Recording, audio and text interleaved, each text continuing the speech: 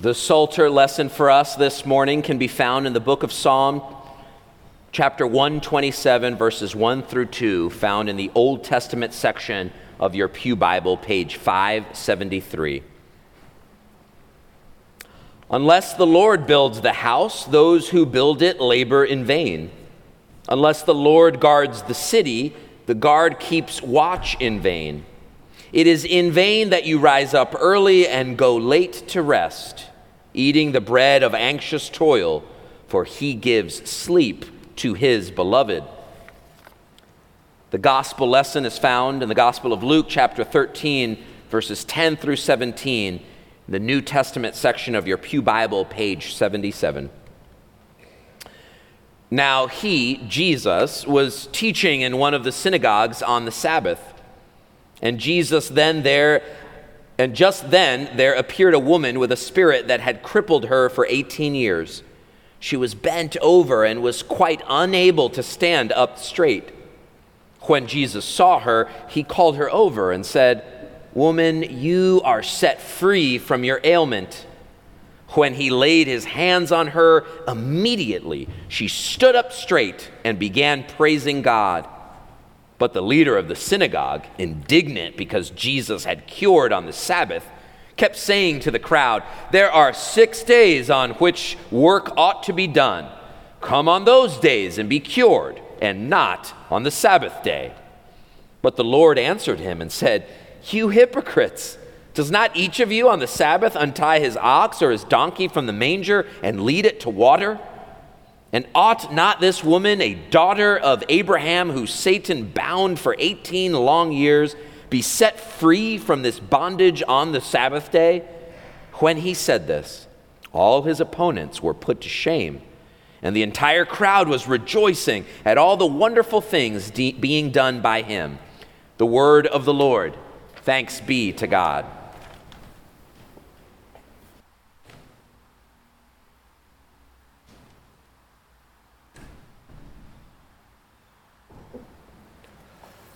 It's good to be with you.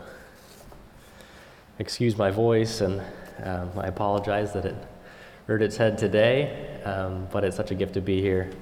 I say that my cup runneth over. Let us pray. Holy God, we believe. Help our unbelief. May the meditations of my mouth and the meditations of all of our hearts be acceptable in thy sight, O Lord, our rock and our Redeemer. Amen. It's been said that the Sabbaths are our great cathedrals. The Rabbi Abraham Joshua Heschel says the Sabbath day was given and remains as a palace in time. Where we worship, in our cathedrals, in churches, our temples and synagogues, is indeed important. But what is more important still is that we worship, is that we set aside time in the normal rhythm of our doings to accept God's invitation and indeed command to rest. We worship at the Kirk in a great cathedral. The stained glass around us, the steeple and carillon above us, the Tower of Apostles and the cloister hallway. The Kirk is a great cathedral. And still the psalmist says, "Unless the Lord builds the house, those who build it labor in vain. Unless the Lord guards the city, the guards keep watch in vain." It is in vain that we ignore our need for rest, that we ignore our need for Sabbath, the gift that God has given us, God's first gift to humankind. Will we accept God's gift of rest after 6 long days of work? Will we accept God's gift of grace for the 6 days we have yet to work? We should. Because, as Rabbi Heschel says, what we are depends on what the Sabbath is to us. When we discover or remember God's gift of Sabbath to us, We build our cathedral on sturdy ground. So as we observe the Labor Day holiday tomorrow, another day of rest, and indeed as we travel in this season of transition in our 75th year, and as we prepare for much ministry at the Kirk yet to go, I am here to share a reminder so we may continue building this house, not in vain, but with love for God, for hope in a better world, and for the joy that we're called to play in that work and that promised rest. The reminder is this: remember the Sabbath day and keep it holy. 6 days you shall labor and do all your work, but the seventh day is a Sabbath to the Lord your God. For in 6 days the Lord created heaven and earth, the seas and all that is in them, but rested the seventh day. In our scriptures this morning that Edwin read, I find 3 things that we are meant to find and to experience on the Sabbath day. On the Sabbath, we are meant to find rest. We are meant to be set free. And we are meant to glorify God. If in this place, on this day each week, we find rest, if we are set free, and if we glorify the living God, then in faith, we can know that the Lord has built the house. The psalmist says, "It is in vain that you rise up early and go late to rest, eating the bread of anxious toil, for the Lord gives to his beloved during sleep." I wear a version of the WWJD bracelet, What Would Jesus Do? Daily, it serves me necessary reminders to live like Jesus would. A few years ago, in a similar way, my sister got me a nice t-shirt. Jesus took naps. Be like Jesus. Some days the answer to what Jesus would do is go to sleep. The Lord gives to his beloved during sleep. Go away and rest a while. Receive these blessings while you rest. Of course, many of us long for sleep. Researchers from Ball State and my new home state of Indiana published a few years ago in 2019 that over 1/3 of working Americans do not get enough sleep. In professions related to law enforcement, military service, and healthcare, that number of who meet the sleep-deprived criteria increases to 50%. Strains from a hectic, if not traumatic, day at work are the most commonly confessed reason for their sleep loss. Another study from 2007 reported that 62% of teenagers confessed to using their phones in bed after dark.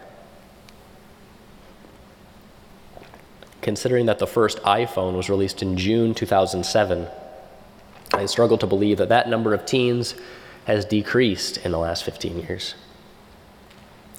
For young people and for older ones too, it's often a fear of missing out that keeps them tethered late at night to their phones. What's on Instagram, scrolling on TikTok, checking work emails long past work hours. This is where the Bible makes us laugh. For well over 2,000 years, we've been rising up early and going late to rest, eating the bread of anxious toil.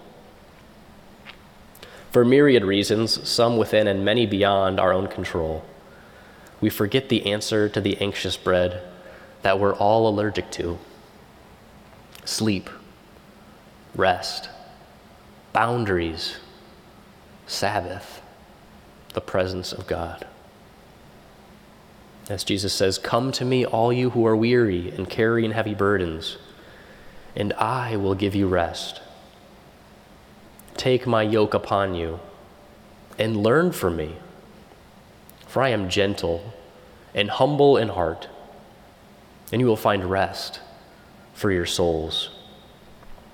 For my yoke is easy," Jesus says, and my burden is light. When we enter this great cathedral on the Sabbath day, are we able to find rest? Do you give yourself permission to find rest on this day, even for just this hour? Do you seek God's guiding and quieting presence when you're in this place and wherever you go after you've left? Do you set down your heavy burdens from work stress, from your own ambitions and expectations, from family dysfunction, and from societal brokenness, from the pressures of our world, and exchange them, your heavy yoke, exchange it for Jesus' light one? What a Sabbath it would be if we would. A Sabbath where you arrived like you had for years and years, worn out, weary, and brought low from the yoke that you carry. And on that day, you encountered Jesus Christ, the living God, anew. You found rest on the Sabbath. Jesus set you free on the Sabbath. The weight you never wished to carry, and at this point had never expected to be relieved, was suddenly removed.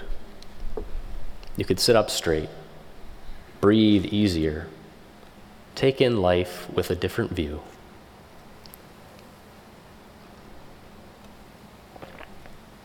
All because Jesus saw you bent low on this day of rest and said, "Woman, you are set free from your ailment. Man, you are set free from your addiction. Child, you are set free from the expectations you can't live up to. Friends, you are free from the ongoing and anxious toil that you've had to endure. This Sabbath day is for your healing to begin, for the rest that you've longed for to commence. You may not find all of it today, but today you can begin to find it. And thanks be to God, Jesus does not need us or expect us to make the first move towards healing. In this story, as Luke tells it, on the Sabbath, the woman doesn't submit her request for healing or make a doctor's appointment. Jesus sees her, sees the oppressive spirit that's bound her and brought her low for 18 long years. And Jesus says to all who are within earshot, "Ought not this woman be set free from this bondage on the Sabbath day?" And she is. And what if our ailments seem less extreme, less severe? What if we don't think we need the same type of healing that this woman needs? We can still practice the Sabbath. We can still find ways to blend body and soul to find rest on the Sabbath day. Eugene Peterson is the author of the Message Bible. He has an article, Confessions from a Former Sabbath Breaker. He says that playing and praying are two ways we can find freedom from the things that bind us on the Sabbath. How to keep the Sabbath day of rest is not biblically prescribed, he says. Instead, God invites us to explore different life-giving ways of keeping the Sabbath. He says by not giving instructions on how to implement them into our situation. Has not the Lord, our Spirit, dignified us with creativity and initiative? God invites us to experience the joy and rest through both our worship and our prayer, but also in our leisure and our play, our creativity, our initiative. As we keep the Sabbath, we are set free to explore these in our own unique ways. In worship, indeed, we communally and individually set time aside and set down our burdens, I hope, to draw closer to the living God. In this great cathedral at the Kirk, we are well acquainted with life-giving worship. On the Sabbath, we might also identify for ourselves how we personally encounter the holy and living presence of God in the world around us, outside of the church walls? Is it on a sunrise or a late afternoon bike ride around the lake? Is it in reading or sipping coffee on the front porch? Is it the afternoon barbecue? Is when your spouse affords you an afternoon of peace and quiet all to yourself, or a night off from cooking dinner? Is it a noisy afternoon watching the kids play soccer with new friends and parents who share your life situation? The rhythms of our Sabbath life may change in the seasons of our lives. All the while, we do well if we heed the command from the God who longs for us to find peace. Remember the Sabbath day and keep it holy.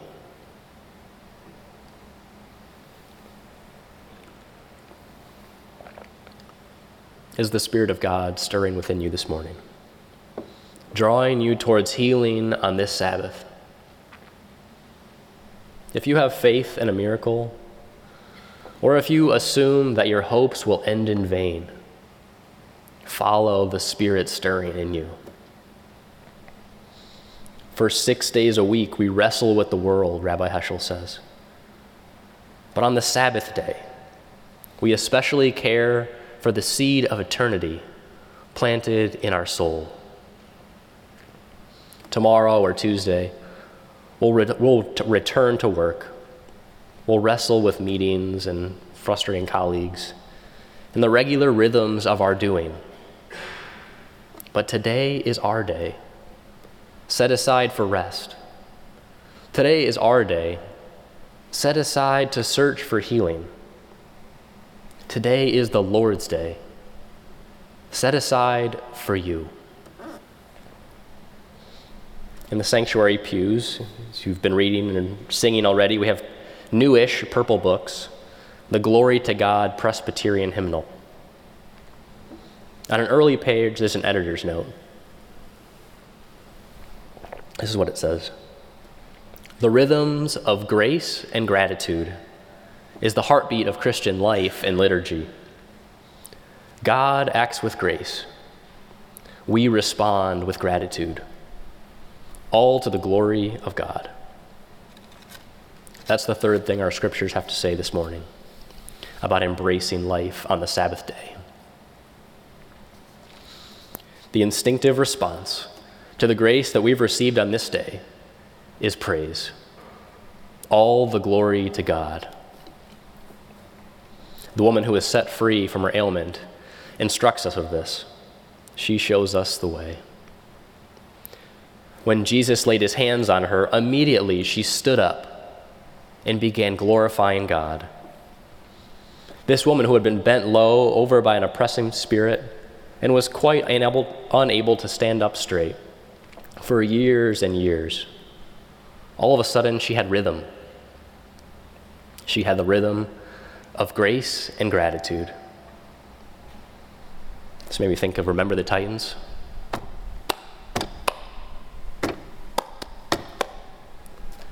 She'll remember forever the day Jesus kept the Sabbath for her. All the glory to God. And her response of praise was contagious. Contagious, friends.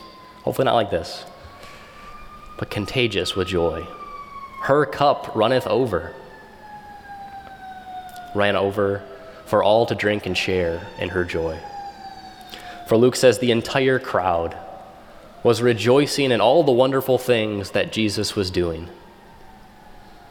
The healing and rest that the crowd had found on the Sabbath day wasn't recorded, not each individual case of rest. Likely wasn't as extraordinary as hers was. But they did not find an excuse to stay silent. Their joy, her joy was theirs. As Luke says in his gospel just 2 chapters later, in a familiar story, he says, I tell you, there will be more joy in heaven over one sinner who repents than over 99 righteous persons who need no repentance. So it is with those who need healing. All the more glory to God for the one who finds it on this day and for the crowd who will need it another day, just not today.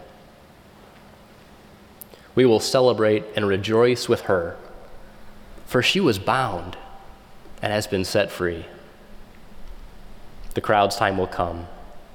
Maybe your time will come. And on that Sabbath day, we will sing.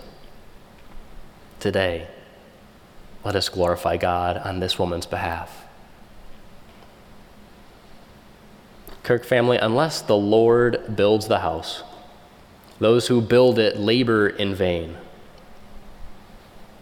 This church is a holy place, and we worship each week in the greatest of cathedrals, God's palace set aside in time, the Sabbath day. God has given us this day as a gift for our good, for our healing, for our rest, for God's glory. This is a day for us to find rest, so that we may be set free, and so we might glorify the living God in our healing and in our worship, in our play and in our sleep. This is the Lord's day, set apart for us. And when we embrace God's gift of Sabbath for us, we are sure that the Lord has built the house. Keep the Sabbath day. Remember the Sabbath day and keep it holy to the Lord. You know that, but we can always use a good reminder. Amen.